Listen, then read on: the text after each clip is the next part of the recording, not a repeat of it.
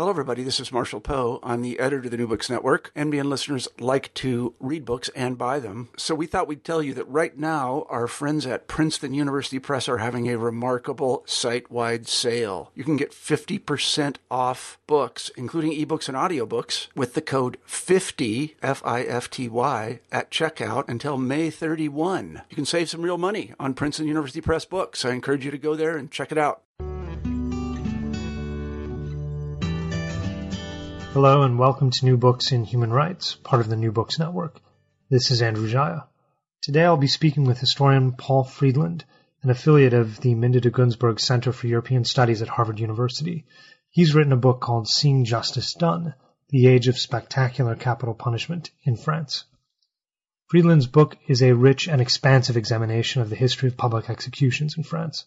He demonstrates that modern preoccupations with exemplary deterrence as a justification for punishment have led to distortions in how we understand public executions as they happened in the past. He begins his study in the medieval period, where he observes that public executions function mainly as rituals for repairing damage to the social fabric. He then follows the thread over half a millennium, tracing many evolutions in attitudes and practice, but never finding deterrence theory at work, quite as some commentators have. Hi, this is Andrew Jaya with New Books in Human Rights, and I'm talking with Paul Friedland about his new book, Seeing Justice Done, The Age of Spectacular Capital Punishment in France. And before we get started, I thought it'd be nice if, Paul, you could just tell the listeners a few things about yourself, just introduce who you are and where you've studied and how you came to be interested in your current project. Sure. I am a historian of early modern France, and I basically started as a French Revolutionary historian. My first book was on politics and theater in the French Revolution. And I guess I sort of came of age as a grad student during the heyday of post-structuralism, and I was at Berkeley and sort of reading Foucault and chatting with people all the time about the newest theories in France, and eventually sort of moved away from sort of explicitly delving into theory into much more sort of rigorously archival historical studies, reading of texts really closely. Not that that's opposed to post-structuralism, but I became less interested in the theories themselves and more interested in using those theories as a way of reading history. And so as I said, I got my PhD at Berkeley and had a quick job at Loyola University of Chicago, and then moved out to Maine, where I became assistant professor of history at Bowdoin College, and then eventually associate professor. And then I did something that people don't normally do. I stopped being regular faculty and devoted myself full-time to research and writing, and strung together a bunch of different fellowships. So I left my job as a regular academic and strung together a bunch of different fellowships. And most recently, I had just a couple different ones from the NEH and from the ACLS. And just last year, I was really fortunate to be at Princeton Davis Center for Historical Studies, which is an incredible experience. And it's allowed me the ability to kind of do what I really want to do for the time being, which is really delve into the text and explore things closely. And I do hope at some point soon to go back to teaching. But for now, some of these projects just kind of take on a life of their own, and I sort of feel sort of devoted to the idea of pursuing them full time. So that's, I guess, about it for the bio. Well, it's interesting, and I'm sure there are certain forms of research which are only really possible when you can devote yourself to them full time. So I'm sure it's been fruitful in that respect. So turning to the book, I thought it'd be good to begin with a discussion about this term spectacular punishment. I take it that's a term of art, isn't it? I don't know if it's a term of art. I guess it just sort of means the idea of punishment that is meant to be a spectacle, punishment that one actually sees, which is very different, I guess, from the kind of punishment that we have in contemporary Western society, which is largely invisible.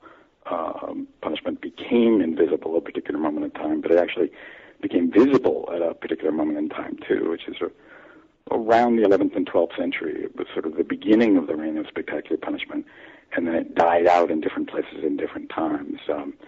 19th century in most of Western Europe, and in France, the last public execution was 1939.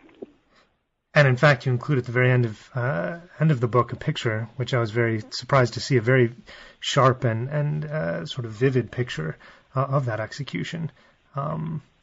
Yeah, that's sort of exactly where they stopped doing them, because with the advent of film and pictures, there's this whole tension between the need to show punishment, because there's this idea that it's meant to be a deterrent, and this idea that it's inappropriate somehow for people to watch it, that it appeals to people's basest instincts and sort of encourages kind of gawking.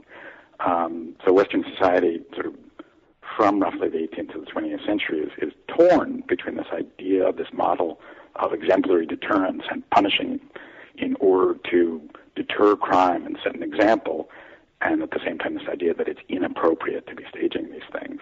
And it goes on for in France, a good 200 years of sort of trying to make it public, but invisible at the same time. Now, you mentioned the concept of deterrence. Running through the book is this current of, or this discussion about the rhetoric of exemplary deterrence and how this colors our understanding of the past. Yeah, I mean, that's the really strange thing about punishment, and the thing that confused me at the beginning is so much of the rhetoric in contemporary society about punishment, particularly about capital punishment, is the idea of deterrence.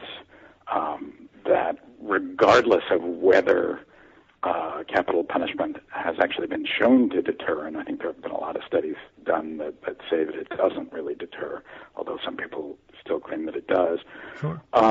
That we somehow feel the need to keep punishing, whether it's prison or capital punishment, regardless of the actual effect of deterrence. And what really began to interest me was, why do we cling to this idea that punishment really is about deterrence when so many of the penal practices that we employ either today or in history really don't seem to be about deterrence? And I sort of gradually, over a period of years, formulated the idea that sort of why we think we punish and the actual history of punishment and its techniques and its development over time are really developed from two entirely different sources. So that the theory of punishment comes from one place, and penal practices and how people perceive them come from an entirely different historical trajectory, and that a lot of the time these two things function at completely cross purposes, that punishment isn't always about deterrence, despite the fact that we have this need to think that it is, and that many of the penal practices are much more about kind of ritual than about the need to deter future crime. And in fact, I think in the third part of your book, you discuss what you call a sort of cultural crisis at the moment when I think the term you use is a sentimental revolution is occurring on the one hand, but at the same time, the punishment or the spectacular element of capital punishment is becoming ever more sort of vivid. Right. And that's, there's this, I guess it really is a cultural crisis that happens in France right about the time of the execution of Damiens in 1757, but it happens throughout Western Europe, give or take 10 or 20 years on either side of that, throughout the 17th and 18th century, people are watching executions almost as a kind of, as a spectacle, as an art form, as something they enjoy watching. And people of all classes flock to executions, and there's this sort of desperation to get a good seat and bid up prices in windows overlooking executions, and particularly the aristocracy is big on doing this through the 17th and the first part of the 18th century, and then it gradually spreads to other classes, so that it's a huge kind of almost theatrical event. And at the same time, there is this kind of slow-burning sentimental revolution that's happening also around the sort of mostly through the 17th and 18th century, that is beginning to make the argument that what defines human beings is their ability to empathize with other human beings or to pity or to suffer along with them. And so there's this idea that it is unnatural somehow or inhuman to watch other people suffer as a form of entertainment. And these two, the viewing habits of voyeurism and this sort of sentimental revolution, which creates people who are sort of squeamish about watching other people suffer, these two things sort of run headlong into one another around the execution of Damiens, which was this awful, awful, horrible execution. Most people know it from the beginning of Foucault's Discipline and Punish.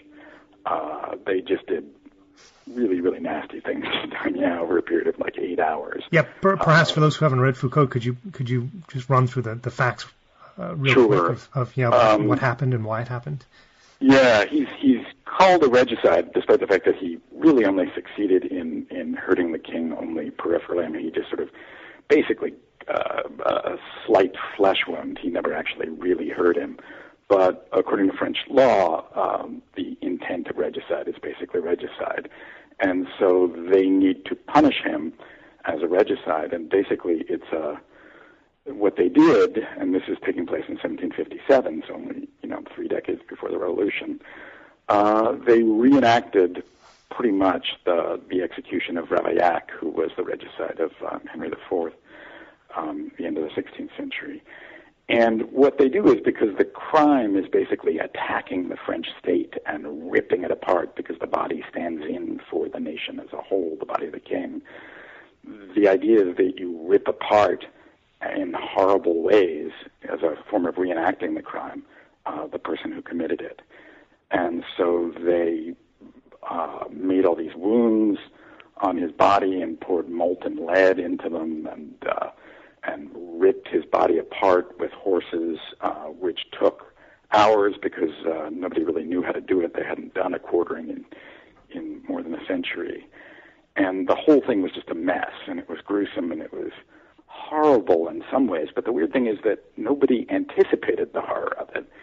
And it was the greatest show of the 18th century as far as anybody was concerned going into it. And all the newspapers in Europe were talking about how amazing a spectacle it was going to be, and how anybody who was anybody should be there and buy a window if they could, or secure a place on the Place de Grève, which is today's Hôtel de Ville in Paris.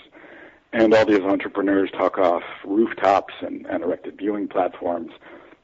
And there were hundreds and hundreds of thousands of people who showed up to it.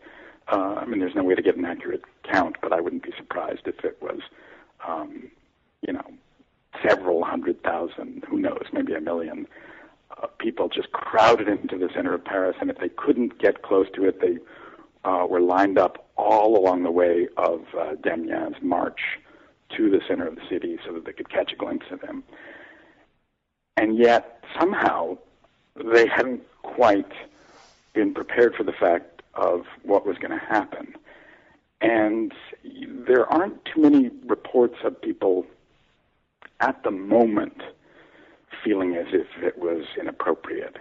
And there are a lot of reports of people all excited with their binoculars and their picnic lunches and cocktails and things like that, getting ready for the execution. But almost immediately, in retrospect, people began to feel that things had gone too far, that there was something off or something strange about the whole event. And it's the beginning of a sort of, I think I say in the book, a kind of pendulum of spectacularity swinging the other way. This new way of watching executions, this voyeurism, and I say new, and I guess I'll talk about that in a second, but this idea in the 16th century of a new voyeuristic way of watching really comes to an end pretty quickly in France and in other Western European countries in the middle of the 18th century, when it suddenly seems wrong. It suddenly seems inappropriate. And one of the first things they do is attack the idea of women watching, that they really obsess about the idea that it was inappropriate for the women to watch. And women had been watching executions as a form of entertainment by this point in time for more than 200 years. But suddenly, because of the new ideas of sensibilité and sentimentality, that the idea that a woman could sit there watching a man be flayed alive and hacked to pieces and quartered for hours on end, all the while snacking and having cocktails, just really violated suddenly people's sense of what was right and what was normal and what was human and inhuman. And there was this attack on the women who had come to watch, which is just basically a precursor to it suddenly being unfashionable and suddenly being not for enlightened, well-educated people of society to go to executions. And what you very quickly see after Damien's execution is a kind of vulgarization of the penal spectacle where it becomes more or less the lower classes after that point who haven't caught on to the idea that it's inappropriate or unfashionable. And that creates a crisis in its own sense, because the whole idea of these public executions is supposed to be frightening the lower classes. At least that's the theory, and yet they show up all excited and wanting to see them, and it creates a real contradiction between what was supposed to be happening and what really was happening. Now, in sort of talking about the effect on the intended audience, you describe that there's a shift in the 16th century, right around 1520, between a sort of ritualistic communal self-healing into something else, actually, after that point in time. Yeah, I guess that's really the other big moment in these kind of cultural shifts in how people perceive executions. Before the early 16th century, I make the argument in the book that what was really going on, despite all the rhetoric of deterrence, which has its own history that we can talk about, is that it is primarily, particularly in cases of capital punishment, not all punishment, primarily a sort of spectacle of religious penance. And it has a lot of overlap with public penance in the Middle Ages. So that there is a lot of praying and singing and lay penitents accompanying the condemned to the scaffold. And there's the crowd takes turns singing and praying with the condemned as they slowly fade away. And it is modeled on and has a lot of relationship to the Passion of Christ. It's a real-life passion play. And people tended to experience these things as beautiful and moving and as an important ritual of sort of overcoming the crime. Not all cases were like this. Certain criminals were seen to be beyond redemption, and people had a sort of antagonistic attitude toward them. But the ideal capital punishment before the early 16th century was this kind of communal passion play where people could sort of heal and overcome the fact of the crime. And then something really strange happens, and that's the sort of advent of Lutherans in France and the sort of punishment of Lutherans in the 1520s. And what Lutherans do is that they refuse to play the role of the penitent. They refuse to go to the scaffold and pray and sing. And instead, they smile and they laugh because they have this sense of being outside this ritual. And they go to the scaffold joyfully because they're about to achieve salvation rather than crying and weeping and begging forgiveness of God. And it kind of short-circuits the whole ritual, and people start showing up at executions just to watch, just to see what happens, just to see whether the Lutheran's going to repent and reconvert to Catholicism or stay true to what was seen as a heresy. And this new kind of voyeurism slowly seeps into the spectacle of executions, and people from all over flock to watch the Lutherans be put to death rather than to pray with them in a much more what we would call an empathetic way. And what ends up happening is that this way of watching starts to spread to not only the execution of heretics, but to common criminals. And what I think happens is that by the 1550s and 1560s, you get a kind of new taste for the sort of spectacle of executions, for the joy of watching them as a kind of voyeuristic event. And the first indication that I could find of this was in the diaries of Thomas Platter, who is a Swiss medical student in Montpellier, who gives the first account of showing up in a sort of middle-class home and watching an execution with other relatively well-to-do, as well as aristocratic people from the neighborhood, through a window, invited to somebody's house and eating and drinking as they watch the execution. And what I started to notice is that if you look at images of executions from the 1560s onward, you can see all the people in windows. I mean, they're there everywhere in a way that I hadn't noticed before, that all these people are crowded into windows as a kind of social event to watch executions. So that's the sort of shift from ritual to a kind of voyeuristic spectacle that starts over the course of the 16th century and, as I said before, kind of comes to an end around the time of the execution of Damiens, where that kind of voyeurism is not really appropriate in terms of people's contemporary sense of sensibility.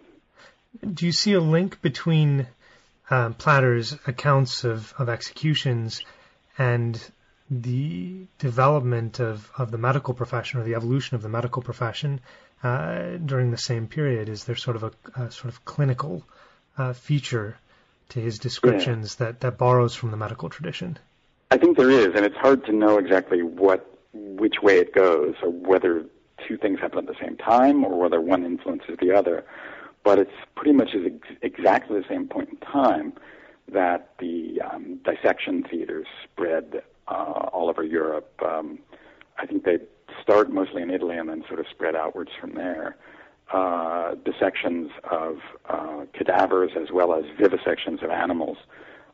This kind of which not only included doctors, but the same audience, the same local dignitaries, middle class, aristocrats, all gathered together to watch bodies be dissected. There's definitely an overlap between these two things.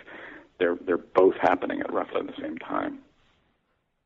It's fascinating, and it's interesting that you also note that the sort of the executee, I'm not sure exactly what to call him, other than the patient, which is the term that you introduced, that the person undergoing execution is referred to as the patient. Yeah, the patient is the sufferer, the person who suffers. It comes from the same root as the passion, he who suffers. Yeah. So the question was the relationship between the person who watches and the sufferer? No, I was just observing the sort of link between the two, the common etymology. Yeah. But so we've discussed the execution of Damiens. There's another execution which plays a prominent and recurring role, and that's in your work, and that's the Sow of Falaise. And I was wondering if you could introduce this story, because it is a surprising one to those who haven't heard of it before. Yeah, so the book starts off with a murder that takes place in the 14th century in Falaise in northern France. And it's a case in which a pig goes into a home and eats a child and kills him. And the pig is prosecuted and punished as if it had been a human being. And the Sow of Falaise became this incredibly famous case among sort of amateur and professional historians in the 19th century in France, but throughout all of Europe.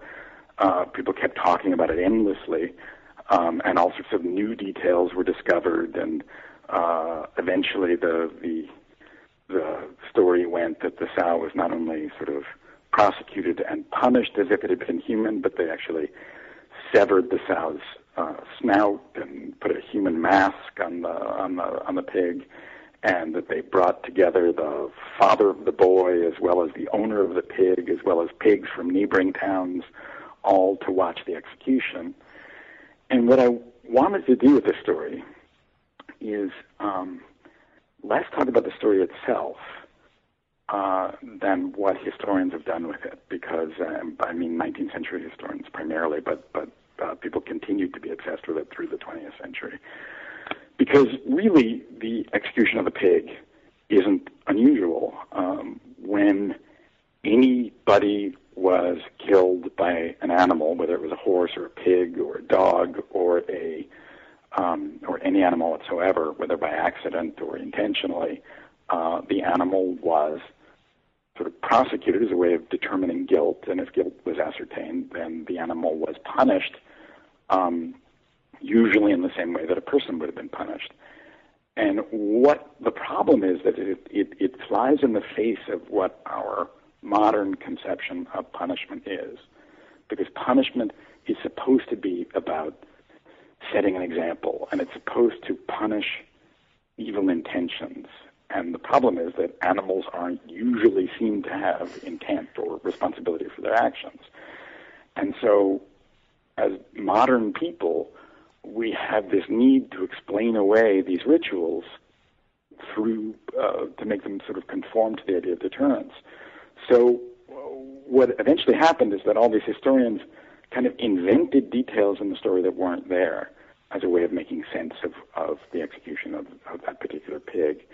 And so they invented the fact that a human mask was affixed to it. They invented the fact that the father and the owner of the pig had to show up and watch. They invented the fact, these are most recently in the last 10 or 20 years, that all the pigs from neighboring towns were brought in to watch as a way of saying, let this be a lesson to you not to kill children or whatever, because it just violates our whole notion of what punishment is, that they would go through this ritual with a pig. We have to read deterrence into it as a way of making sense. And the real story of what's going on is that it doesn't have much to do with deterrence. It has to do with the ritual itself.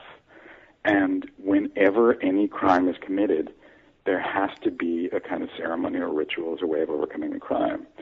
So if the person perpetrating the crime happens not to be a person but an animal, then the ritual has to take place on the animal. It has nothing to do with teaching a lesson. It has to do with sort of processing what's happened. And it's the same logic that governs the fact that if you can't find the actual criminal, right, then you have to perform it by effigy, because it's not about teaching a lesson. It's about process. It's about the ritual itself. It's like a funeral almost. People have funerals in today's world when you can't find the body because people need closure, and it's pretty much comparable. In the Middle Ages, if you can't find the body, or if the body happens to be an animal, you still need the ceremony. And a surprising number of executions, some people put it at around 50, sometimes more than 50% of executions are performed in effigy, either on a kind of straw dummy or acted out on a painting of the condemned, or acted out within the painting so that you paint the person being executed if you can't actually find them. And these executions by effigy happened up to the French Revolution, and even in a couple of cases after 1789, because these were a really important part of early modern justice. So the story of the São Falaise really is about kind of juxtaposing our modern preconceptions with what punishment must be about with what it really seemed to be about for the people who were actually living through it. And you draw a nice parallel, actually, in your conclusion between the sort of shift in rationale for the execution of humans through the modern period in France, along with sort of a shift in the practice of executing animals who have committed homicide or who have killed a human being, and cite to a modern case in Georgia. Yeah, and I guess I ended up doing that because I was trying to come up with a conclusion a couple of years ago, and as is often the case when we don't know how to end a book or we don't know what to do, you sort of end up distracting yourself with other things. And so I was sitting there reading the paper and just flipping the pages of the New York Times, and read about two professors or one professor and his wife who had been attacked by a pack of wild dogs in Georgia near the University of Georgia at Athens. And there had been an actual legal procedure where the judge had sort of ordered local authorities to gather up the local dogs in the area and euthanize them. And the funny thing is I hadn't thought much about it. I just kind of flipped the page, went back to my computer and said, what am I going to write about? And then it suddenly occurred to me, wow, I just read an animal execution in the 21st century, and it seemed perfectly natural to me. It didn't seem strange. It seemed perfectly natural. Well, of course you would do that. If somebody had been killed by dogs, you had to prevent it happening again, and you had to euthanize the dogs. You had to get rid of them. And what I suddenly realized is that, in a very strange way, that if you look at animals, whether it's in the Middle Ages, the early modern period, or the modern period, it kind of strips off the veneer, the rhetoric of deterrence, and you can really see kind of pure penal practice happening. So in the Middle Ages, you see the ritual devoid of deterrence. They just go through it, not because they're teaching a lesson, because they need to. And what it showed me was that in the modern period, if you strip away all the rhetoric of deterrence about capital punishment, what it really is in its pure practice is simply getting rid of people, simply getting rid of animals, simply getting rid of dangerous things as a way of protecting the community. And the procedure that they use, the euthanasia of the animals, is exactly the same one that they use today on criminals. It's euthanasia, but we call it lethal injection. And so it really enables you to sort of look beyond rhetoric and to strip away veneer and to take away, to sort of unpack all of the sort of deterrent stuff and put it to the wayside and see penal practice in its pure form. And I think that's what looking at animal executions really does.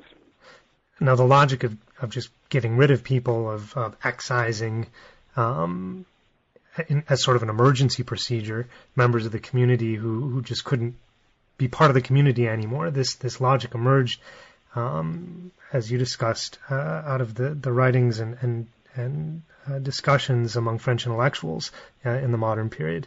And Beccaria played a central role in that discussion. Yeah, and that's the surprising thing for me. And I guess, we tend to think of the sort of the whole revolution in human rights in the 18th century as just,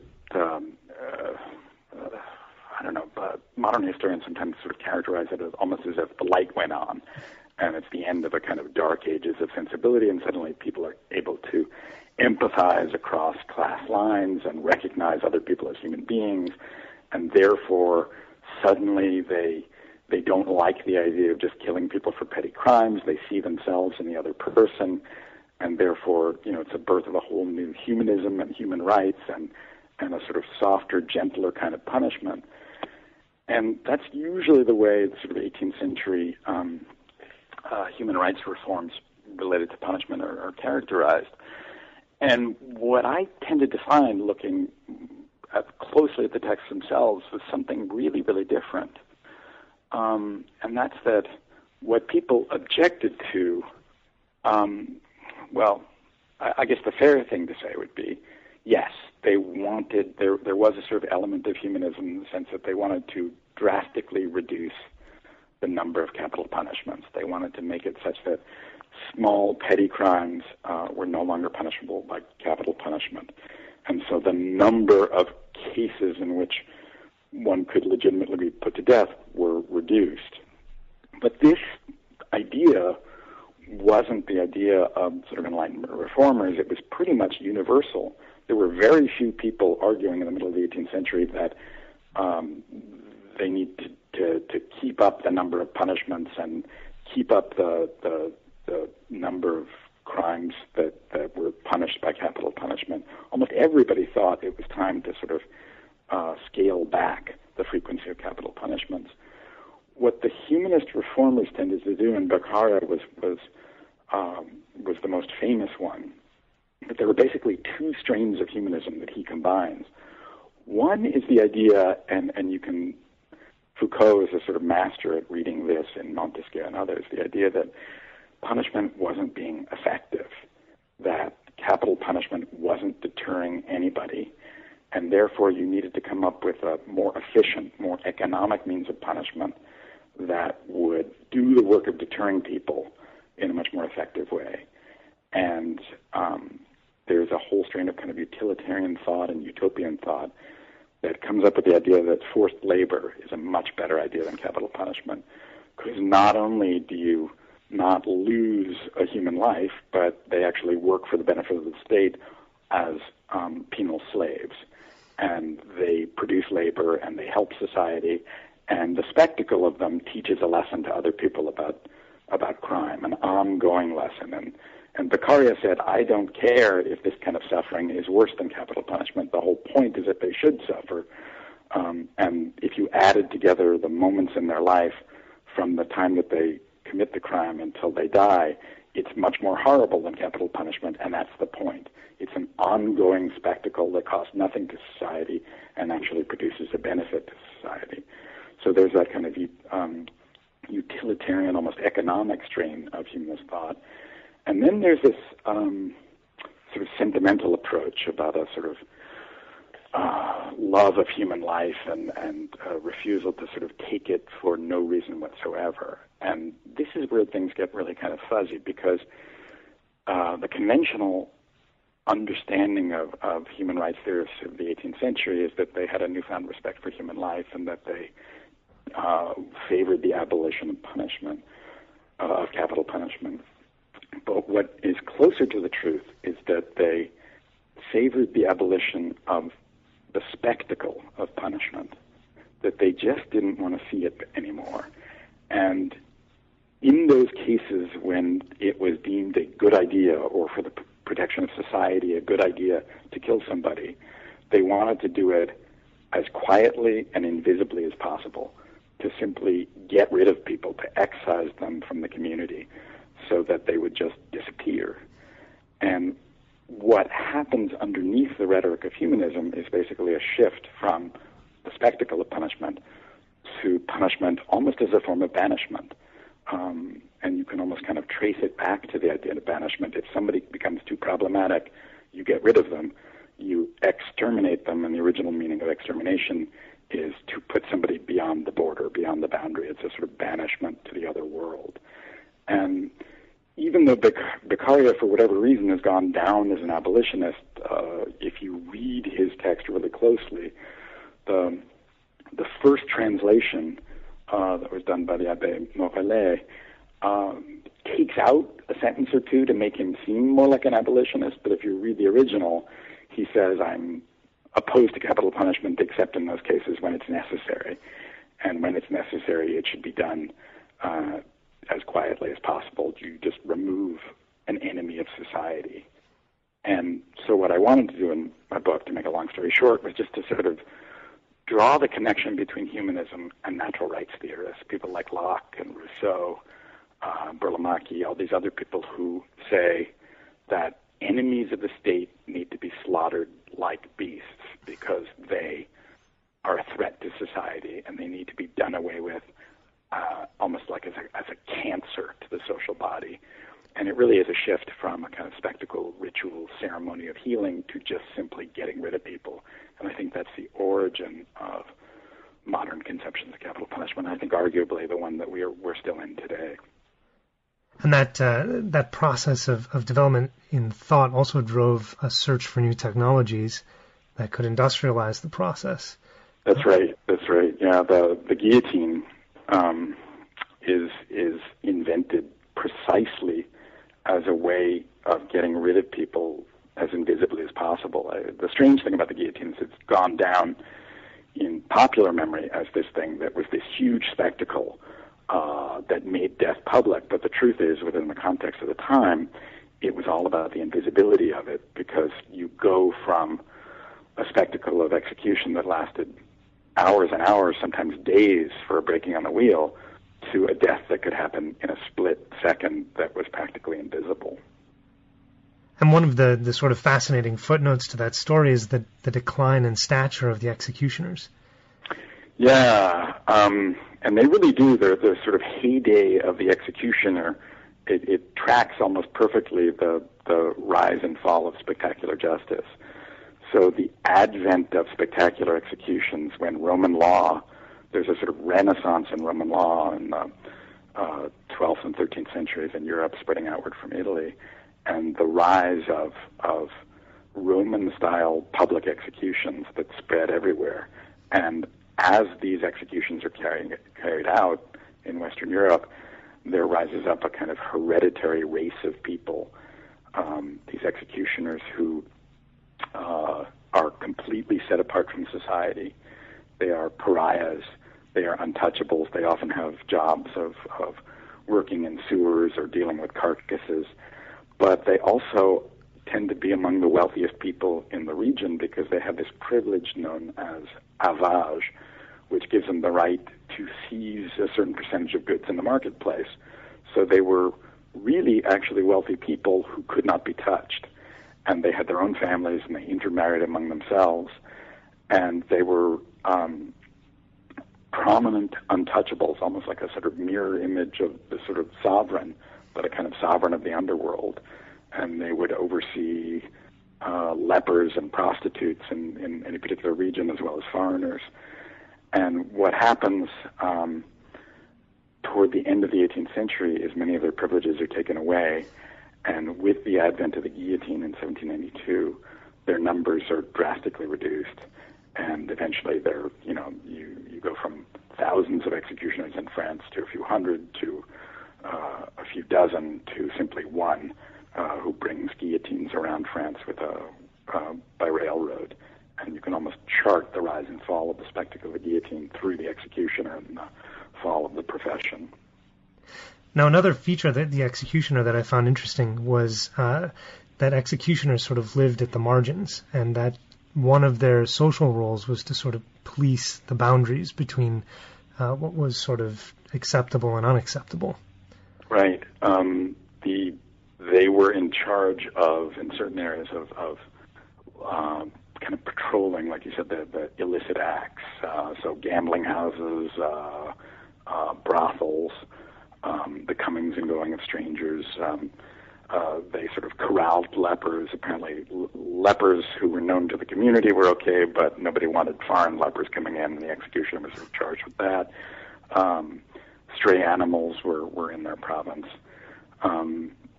So they really did. They policed the boundaries of what was good and clean and normal, and everything that was strange and foreign. They were like the policemen patrolling that border. And when somebody committed a crime, they basically were handed over to the executioner, handed over to his realm. And sometimes when, not every punishment obviously ended in execution, although the French word execution actually meant any execution of justice regardless of whether it ends in death. So you would have called even exhibiting somebody on a pillory an execution, because it was an execution of justice, even if they don't die. So when somebody is handed over the executioner, it's either for a temporary period where they're displayed on the pillory or marked or branded or any number of things that could be done to them, and then released back into society, or it's more a kind of permanent where they would be sort of banished to a foreign land, that the executioner would actually physically push them out of the region, or banished to the other world through the spectacle of the actual death penalty that could go on for hours and hours. But he, the executioner, was like the kind of master of ceremonies who would perform the execution before the audience and sort of lead people on their spiritual journey to the other world, and would be helped in the final moments after the turn of the 16th century by the priest who would stand next to the executioner and sort of help to counsel the patient as they made their transition toward death. And also it seemed as if it was not just the execution itself or even the prospect of being displayed before the public, but the touch of the executioner was part of the punishment as well. It was an intrinsic part of the punishment, right. The taint of being touched by this untouchable. That's right, and it really, you can read it in the archival documents. You can actually see like the moment of touching, where these literally untouchable beings lay their hand on a criminal, and it's always the moment when they realize that they've become his patient. And people sometimes cry out or scream or beg for mercy, even if they're not going to be killed. Just the horror of being touched by this person is in itself a sort of transformative moment for them. And that same fear sort of carried over into everyday life as well. Merchants were, for instance, afraid of the same touch. Right. The one of the biggest arguments that took place all over France is this idea that when the executioners would go around in the marketplace from one merchant to the other, they would mark them with chalk to signify that they'd paid, and people really resented being marked, even though it was sort of mediated by the piece of chalk. Nobody liked to be even touched by a piece of chalk that was touching the executioner. And when they went to seize their goods, they would take it with a tin spoon, because if an executioner actually touched the produce, it was all spoiled. So they would have to select out what was their due with a tin spoon so as not to contaminate the goods.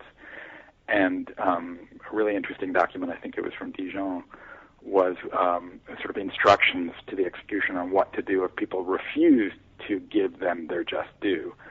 And the first instruction was to sort of reason with them, and if they still refused, then to pretend to reach for the food. And in most cases, people would sort of, because of the terror of all of their goods being contaminated, would give them what they wanted. And only in the last instant could they actually touch it and contaminate it, because their touch really was profane and contaminated and would spread to people. And one of the sort of urban legends and horror stories of the early modern period is the story about, and you see it all over the place, somebody who goes to a town and meets a really nice guy in a pub and hangs out with them and has a great time, and then later discovers it was the executioner, because the idea of dining with the executioner is everybody's nightmare, because it just contaminates the core of your being. Eating in their company was just horrible. And the other urban legend is somebody who falls in love with a beautiful woman only to discover that it's the daughter of an executioner. And you cannot marry the daughter of an executioner without joining the whole family of pariahs. These are a different race of people who are completely separate from normal humanity. And contrasted with the modern period at the very end of the period that you discuss, executioners become bureaucrats. Yeah, or at least that's the idea. I think that's what the French revolutionaries were hoping to do. And there are these very curious debates in the French National Assembly in 1789, where they debate the civil status of actors, executioners, and Jews. And this is actually how I got interested in the topic in the first place, because my first book was on actors and theater. And all of these people, actors, executioners, and Jews, had been denied a civil status in the old regime and were, to a greater or lesser extent, pariahs, and with different degrees of untouchability. And the National Assembly, because it is extending rights not only to all estates, but to all minorities within the estates, has this huge debate about whether they should allow actors into the social body and whether they should allow executioners into the social body as well as Jews. And they end up deciding that they will. They let actors and executioners in first. It takes them another 2 years to let Jews in.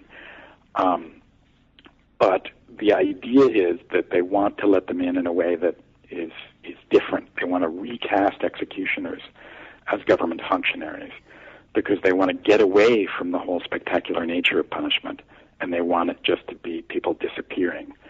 And executioners, which in the early modern period in the Middle Ages had to wear special outfits of different cloaks and different colors, were just so garishly visible that they wanted to turn them into bureaucrats as a way of sort of lessening the spectacle and make it a more sort of almost industrial process. You simply get rid of somebody without making a big show of it. So they want to turn them into agents of the law. And it's the beginning of the kind of disappearance of the executioner in images and rhetoric, where they really become sort of almost invisible, like they are today. I mean, we never hear much about the actual people committing executions. No, not at all.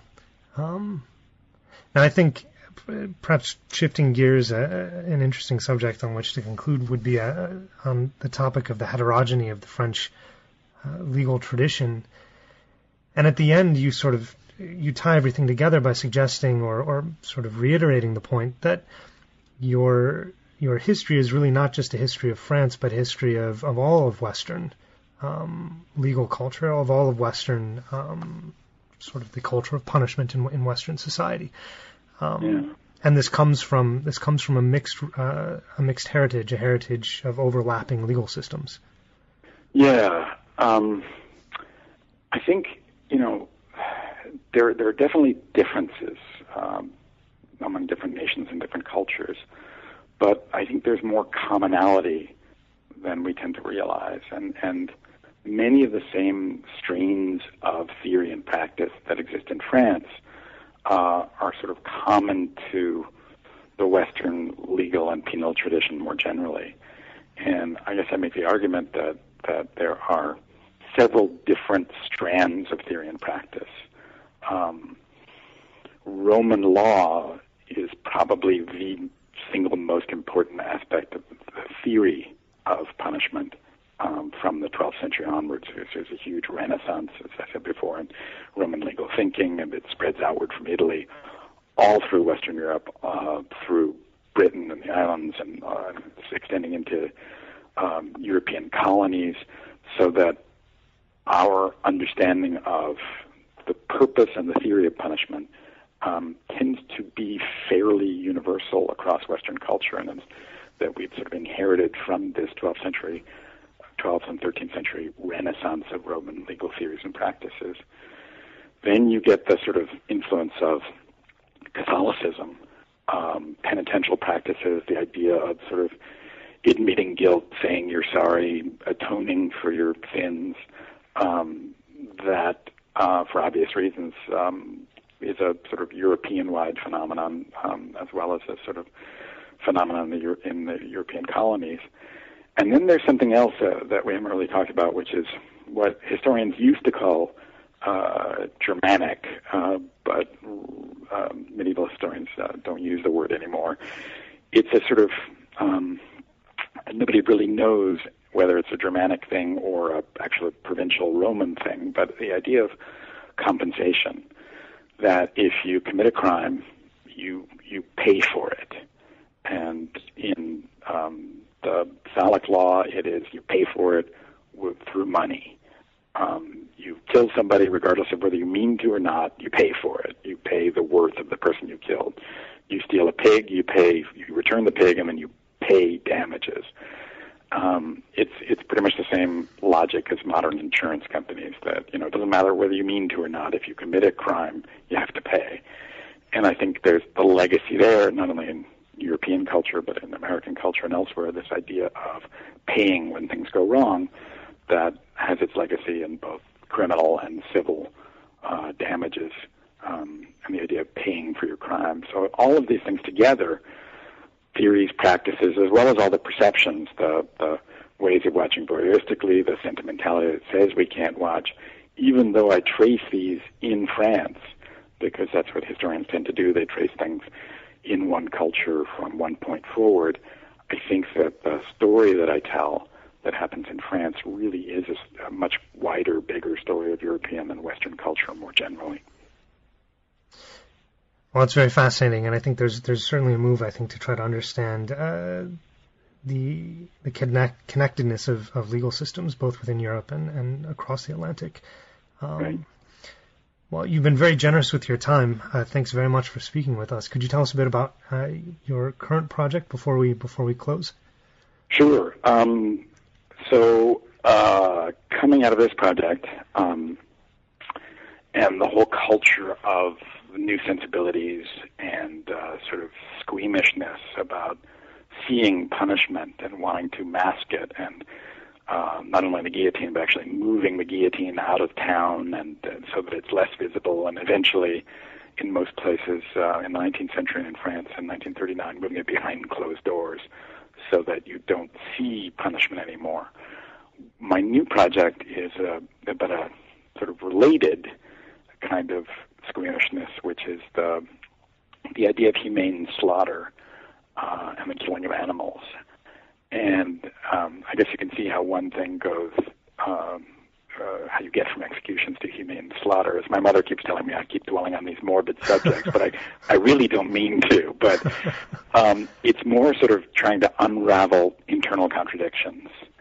And I'm really, I guess a shorthand for the new project is what I want to figure out is this idea, the sort of origins of this modern idea of why people think it's sort of how they can rationalize that it's morally permissible to kill animals as long as they don't suffer, and where that idea comes from, free-range chicken and all that stuff. So it's a glib way of defining it is the sort of history of free-range chicken, but it's really more tracing this shift in European culture from a culture that kills animals in the street right in front of people to a culture that at exactly the same time that capital punishment is moved from city centers, animal slaughter is as well, because nobody wants to look at it anymore. It's the birth of a new kind of squeamishness at the sight of blood, and people get very upset about any kind of death or suffering that they can actually witness.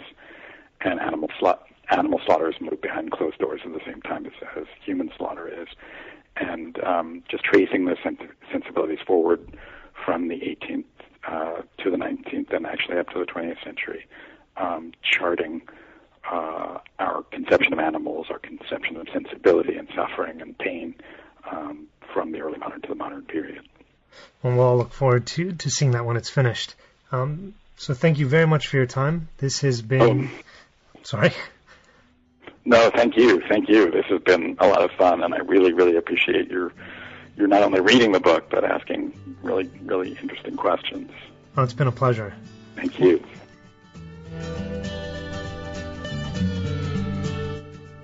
This has been Andrew Zhaya for New Books in Human Rights, part of the New Books Network. I've been speaking with historian Paul Friedland about his book, Seeing Justice Done, The Age of Spectacular Capital Punishment in France. It will be available via Oxford University Press starting in July 2012. Thanks for listening.